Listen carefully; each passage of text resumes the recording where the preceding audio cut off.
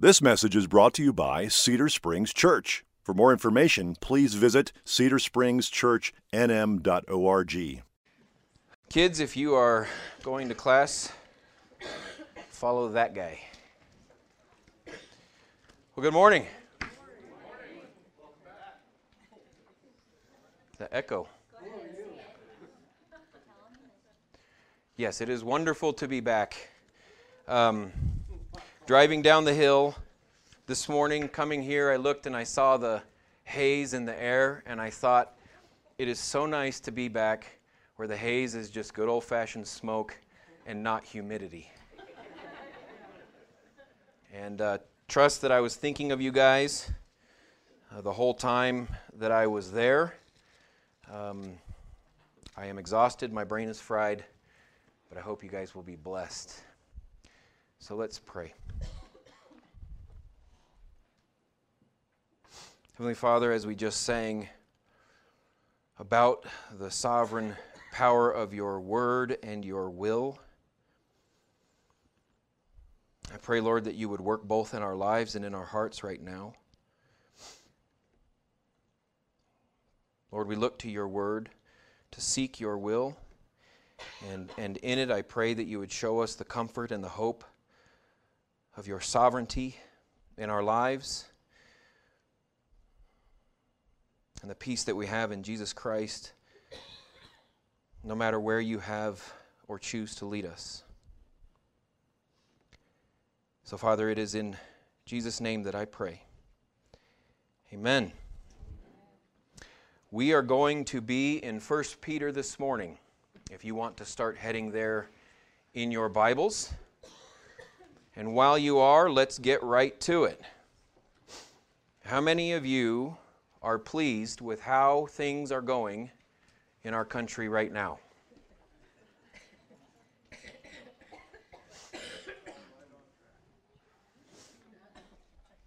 How many of you read the news with an anxious expectation that what you're going to read will be good news? And I don't mean that necessarily from the right or the left. I mean from either perspective. Where do you think our country is right now? And if you'd allow me to make it a little bit worse, what I would tell you is that there are many mainstream evangelical preachers that you would know if I told you, who are buying into all this mess. Head to toe. The gospel no longer says that there is neither Greek nor Jew. The gospel says there is a difference. Mainstream guys. I was thinking about all this hostility and animosity that's in our culture that seems to have been put into overdrive in this past year. And I want to make sure as we begin in 1 Peter that we understand something very important. What's going on is not just political. What's going on is not social or racial. What's going on in our culture, all of the politics, the social justice, the racial distrust and hostility, it's all a facade. It's a veneer to cover up what's really going on. And what's really going on is a battle between the light and the dark. But we forget that sometimes, don't we? We forget that what we hear on the news is not just what's going on in our culture, it's a report from the front lines of this battle. The light says Christ is king. And the darkness says, no, he's not. Politicians rule over you. The light says that there is neither Jew nor Gentile, slave nor free, male nor female. And the darkness says, yes, there is. There is a difference. and the color of your skin determines who you are. In other words, much of the fatigue and the frustration and the hostility we feel on any given day over how things are in our country is because we're in the midst of a battle. The gates of hell are actively trying to overcome the light of the gospel. So let me ask you this question. How often do you feel like hell is winning? Or maybe a better question would be, how often do your actions and your attitude reflect who your heart feels is winning? Well, this morning we're going to begin our study of a letter that Peter wrote to some Christians who were struggling with some of these very same questions. We don't know exactly how they were brought to faith, but for a while things were great. They had discovered forgiveness and peace and the hope of the gospel, and they enjoyed it. But before long, that very faith that had brought them so much hope was now the same reason why they were being persecuted, why they were experiencing conflict with their culture. They were being excluded from the economy. They were being persecuted because they refused to worship other gods. So they began to ask, why are these things happening? Did we make a mistake? Is the God who we say we believe in really not who He said He was? Because it sure didn't feel like it most of the time for them. You ever feel that way? Like you're caught in the washing machine of life, and you don't know how you ended up where you are, but you know for sure you don't want to be there. Do you ever wonder if God knows where you are? Or if He does, then why is He allowing all of these things to happen? Well, rest assured, God not only knows where you are, but He knows what you need. And that's what I want to talk about this morning. I want to convince you that in the midst of this chaos, God knows what you need. He knows what you need. Look at verses 1 and 2 of 1 Peter. He says, Peter, an apostle of Jesus Christ, to those who are elect exiles of the dispersion in Pontus, Galatia, Cappadocia, Asia, Bithynia, according to the foreknowledge of God the Father in the sanctification of the Spirit, for obedience to Jesus Christ, and for sprinkling with His blood. May grace and peace be multiplied to you. Now, the first thing I want you to see is that God knows what you need because He knows where you've been. He knows what you need because He knows where you've been. How many people could you say know that about you? How many people know where you've been? The depth of your failures, the depth of your sins, the depth of your injuries and your hurt. Who knows where you have been? I want you to notice that Peter begins this letter to these people by simply saying, Peter. And the reason I point that out to you is because that's not his name. His parents named him Simon. But when he met Jesus, Jesus said, hey, Simon, nice to meet you. I'm going to call you Peter, the rock. You will be strong, immovable, enduring. But was that who Peter was? Not at all. In those years that Peter was with Jesus, if he were to say, can you smell what the rock is cooking? You would have said, yeah. Smells a little like failure with a hint of arrogance. Peter scolded Jesus for saying he was going to die.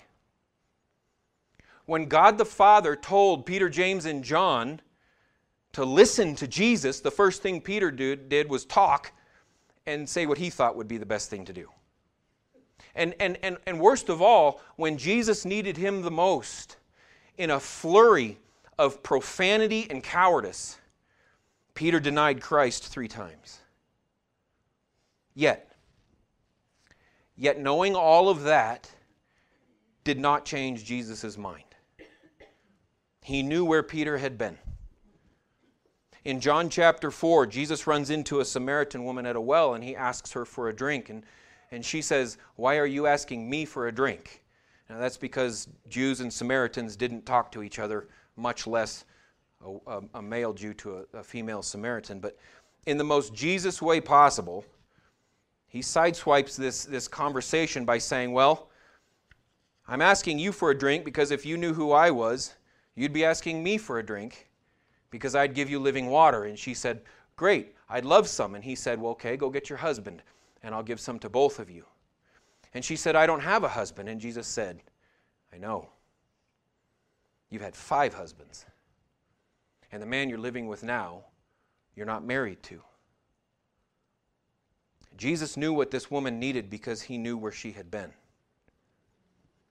And the very same is true for you this morning. Jesus knows exactly what you need because he knows where you have been. He knows every detail of how you got to where you are at this moment. Every failure, every sin, every hurt, and every hardship. He knows it all better than you do. Even if you don't believe in him, Jesus knows what you need because he knows where you've been.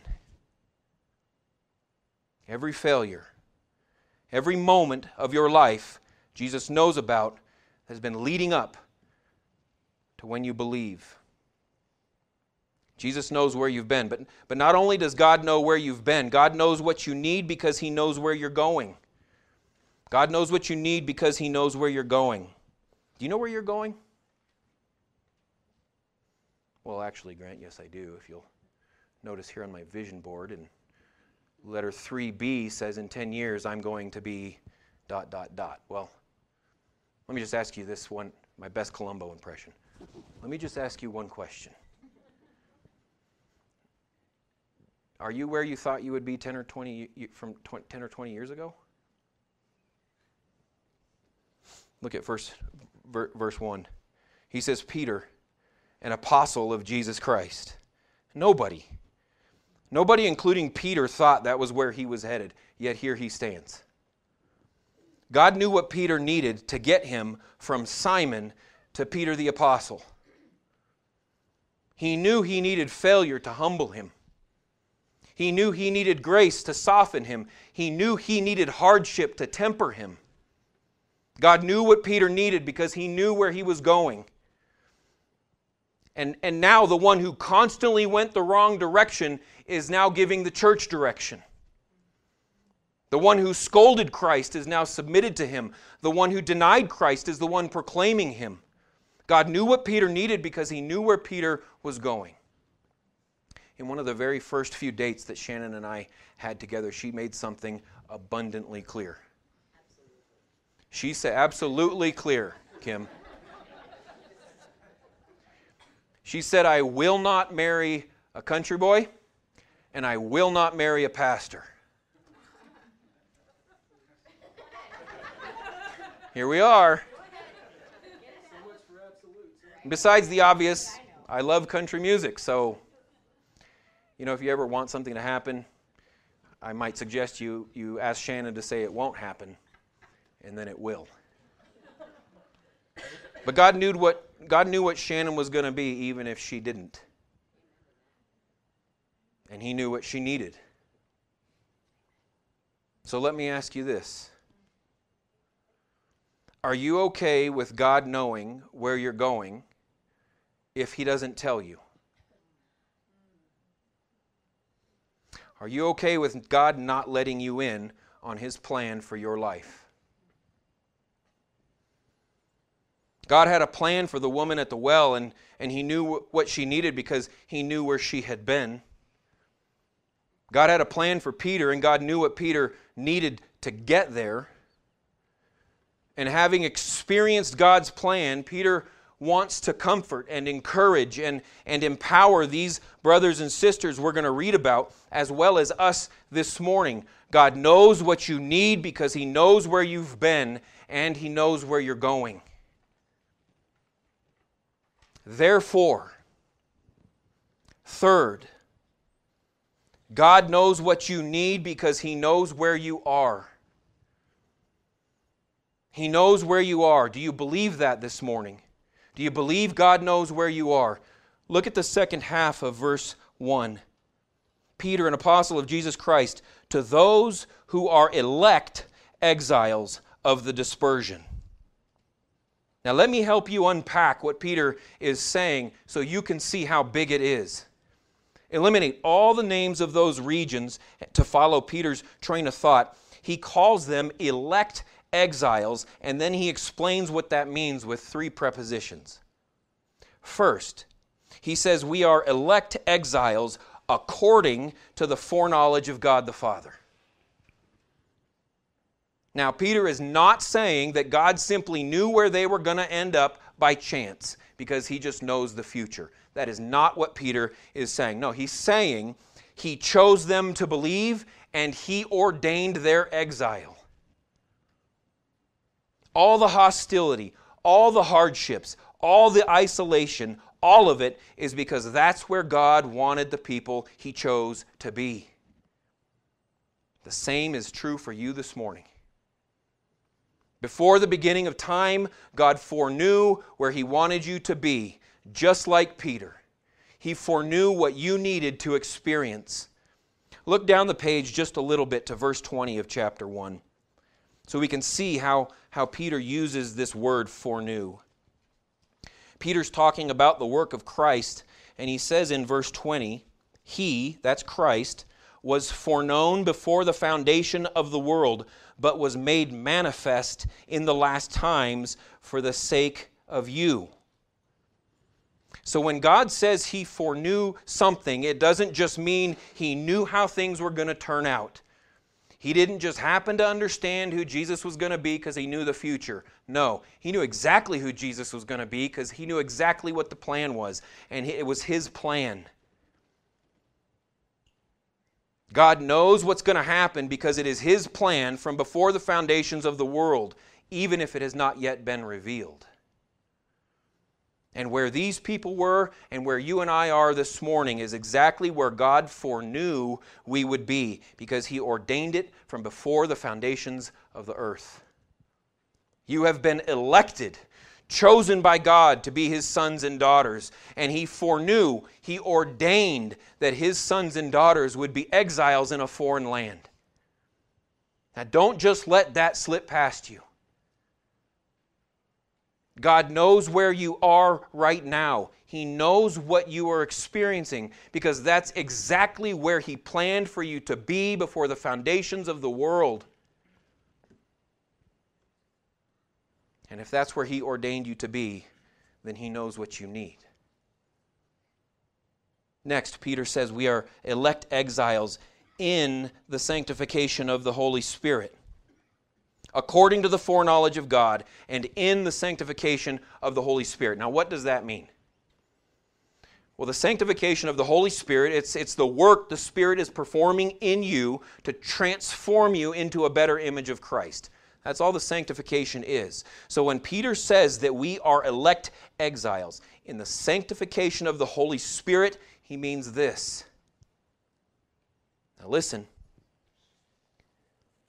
He means the increasing tension, the hostility between us and this world is not because the world is changing, but because you are.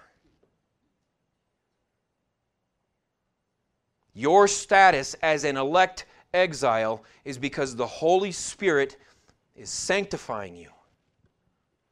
Let that sink in. The hardships and the suffering and the conflict that seems to be growing between us and this culture is not because our culture is changing into something it wasn't. No, our culture is just taking off the mask. It's because you and I are being transformed by the Holy Spirit. The frustration is because the Holy Spirit is making it clear that this is not our home. The conflict is growing because the Holy Spirit is making your light brighter in the darkness. Your disgust for the things of this culture is growing because the Holy Spirit is growing in you a desire for things above. Therefore, far from being hopeless, if this frustration is because my desire is to go home, is growing, because that desire is growing, then Peter is saying what a beautiful frustration this is. If this conflict is because my light is growing brighter in this world, then let's get it on. God knows where you are because His Spirit is creating the separation between you and the world. We are exiles because God is transforming His elect into who He wants them to be through the work of the Holy Spirit. And who is it that God wants you to be? Why are we becoming more and more separated from the world? We are exiles according to the foreknowledge of God, in the sanctification of the Spirit. Why? For obedience to Christ. God knows what you need because He knows where you've been and where you're going. And where He has planned on you going from before the foundations of the earth is Christ. God knows that what you need to become like Christ is to be right where He has you. God knows that what you need to become like Christ is to be right where He has you. Flip just a few pages to your left to Hebrews chapter 2. The writer of Hebrews is explaining the deity of Christ, that everything is in subjection to Him. And he says, even if we don't see it. In Hebrews chapter 2, in the second half of verse 8, the writer says, now in putting everything in subjection to Him, that's Christ, He left nothing outside of His control. At present, we do not yet see everything in subjection to Him. But we see Him who for a little while was made lower than the angels, namely Jesus, crowned with glory and honor because of the suffering of death. So he's saying everything has been put in subjection to Christ, even if we don't see it yet. Even if the only Jesus that we really see is the crucified Jesus. And he says that Jesus suffered death there in the second half of verse 9, so that by the grace of God He might taste death for everyone. Why? Verse 10, for it was fitting that He, that's God, for whom and by whom all things exist, in bringing many sons to glory, should make the founder of their salvation perfect through suffering. Jesus should be made perfect through suffering. What in the world does that mean? How can Jesus be made perfect, much less through suffering? Was He not already perfect? Of course He was. We know that. That's obvious. Of course, Jesus was already perfect.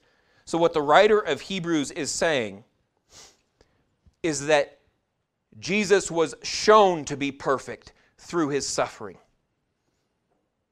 It's His perfection was revealed through His suffering.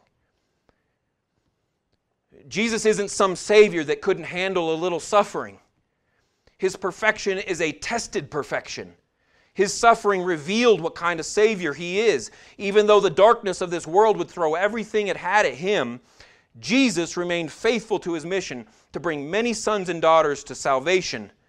His suffering revealed that He is a mighty Savior who could bear the weight of the world's sin on His shoulders and remain righteous.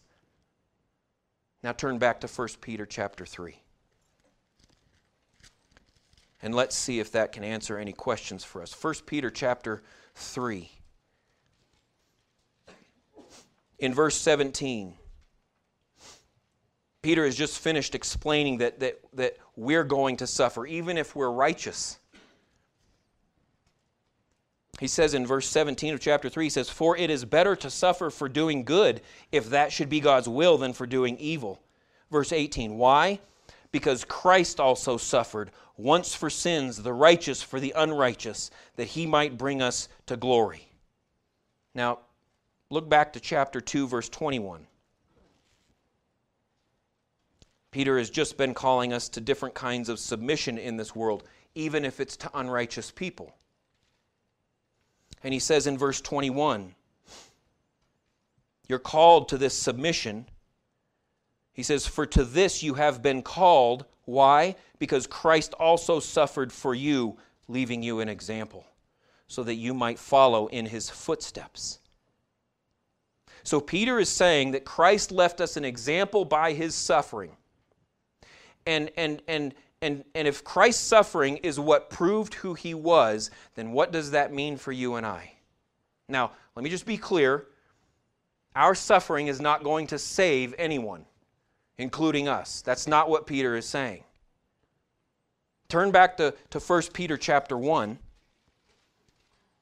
Beginning in verse 3, Peter is going to describe our salvation, how beautiful it is, how glorious it is.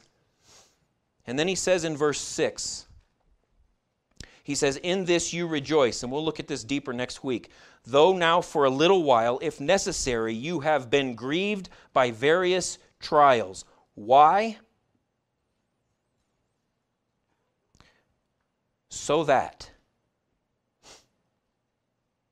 even though, he says, they're more precious than gold that perishes, though it is tested by fire, may be found to result in praise and glory and honor at the revelation of Jesus Christ. Our faith is a tested faith. Who we are is a tested who we are. Brothers and sisters, Peter wants you to know this morning that where you are isn't some kind of cosmic accident. In fact, it's the exact opposite. It's a divine plan of the Trinitarian Godhead. If you look back at verse 1 and 2, it's a divine plan orchestrated by God the Father. It's worked in you by the Holy Spirit to grow you into a tested picture of Christ the Son. Listen to this. God knows what you need is to be exactly where you are. That's what He knows you need. God knows that what we need to be reminded, that what He's done in our lives through Christ isn't some trivial thing.